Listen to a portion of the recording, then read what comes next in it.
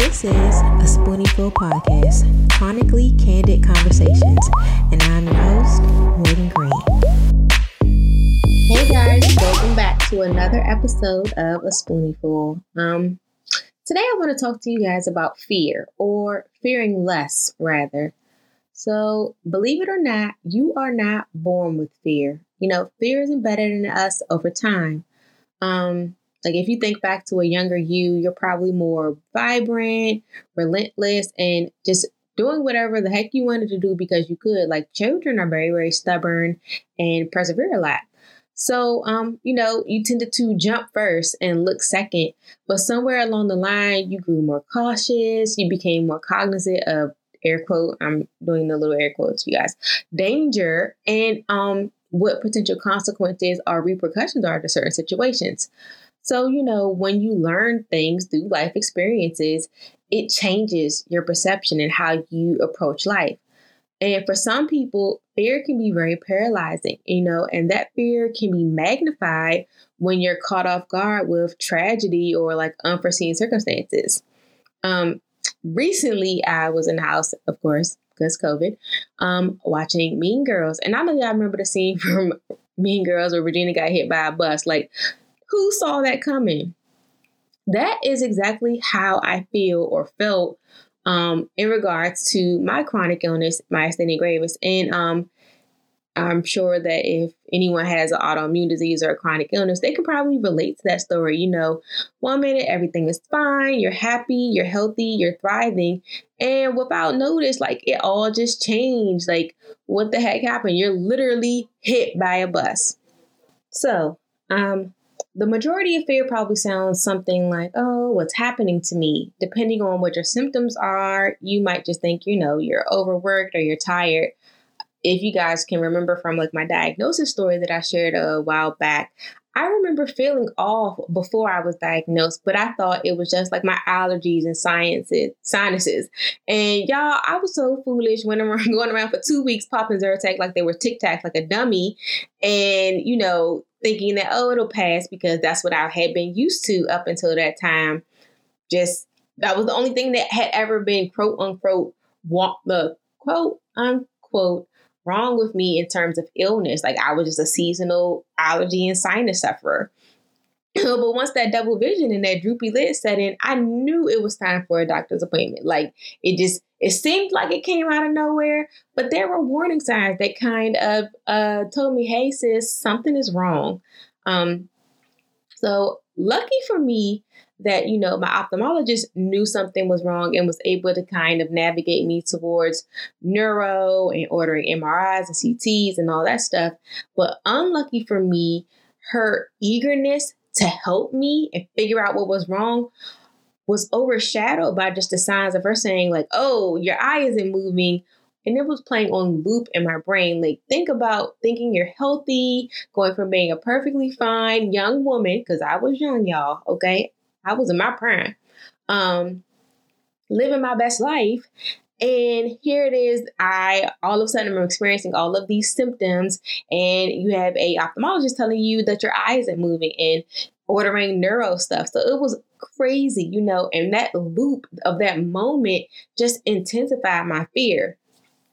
I don't really know if doctors recognize that the manner in which they give a patient news concerning their health can literally make or break the patient just based off of their own life experiences and how they handle things. They say don't shoot the messenger, but the messenger is very, very important, especially as it pertains to your health. On the other end of the spectrum, when the neurologist told me that I had MG very nonchalantly and matter of factly, I was kind of like frozen.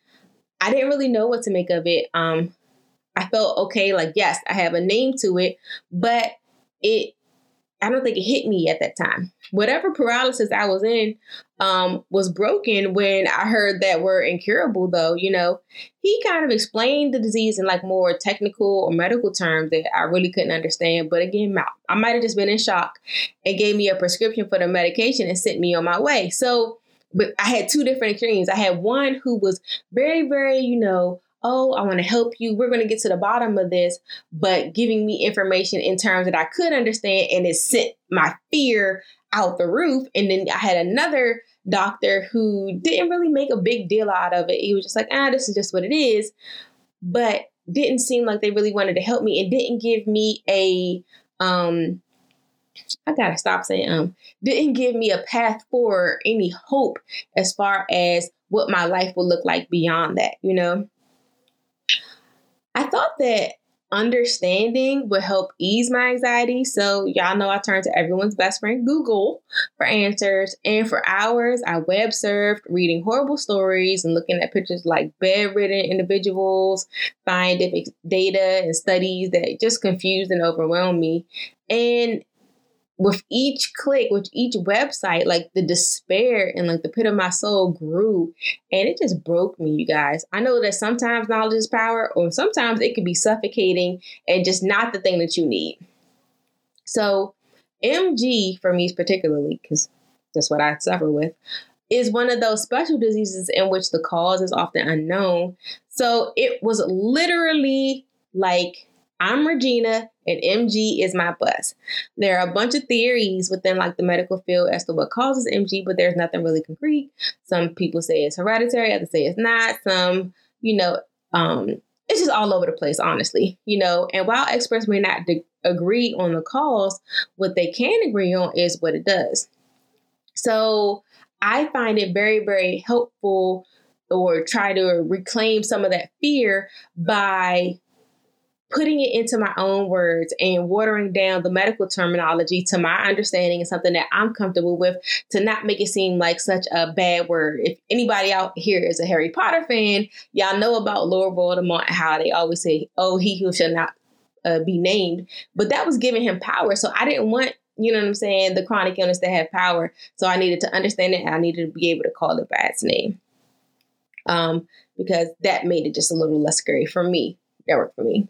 So when people ask me what it is, I say MG is a neuromuscular autoimmune condition in which basically my immune system is attacking the signals that tells my muscles to function. So a person with MG can experience things like droopy lids, double vision, difficulty chewing, talking, swallowing, breathing, leg, arm, neck weakness, anything that you have to think about, you can voluntarily move by thought. And I choose to use the term condition instead of disease because it just seems less hopeless. Disease strikes fear within me for some reason, you guys. Just circling it back, I realized that I kind of went off on a tangent, but I'm gonna bring it back for y'all. Disease, something about the word disease strikes fear in me. It sounds like something that you can catch, something infectious or detrimental, whereas conditions are just like the current state of things. And that to me offers hope. Yes, I'm currently experiencing this. Yes, I'm in the middle of this, but it won't last forever. This is not the end.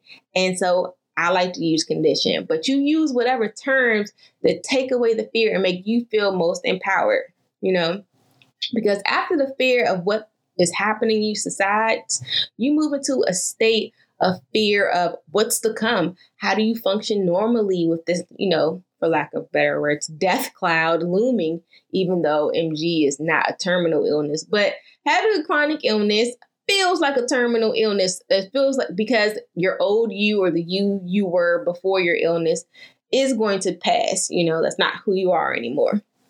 So, basically you stop living your life. You're afraid to do anything because it might upset your body. It might send you into crisis. It's going to cause a flare up. It's a spiral, and it goes back to that paralyzing fear.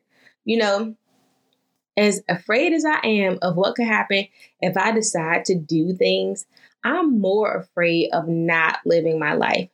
I'm coming around the block to 5 years with MG, and having an incurable autoimmune condition is scary AF. It is 100% possible to get your symptoms under some type of control. It takes time, trial and error, lots of patience, self-compassion, all those things. But what I've found is that it requires you to face your fear head on, and don't run from it or let it overtake you.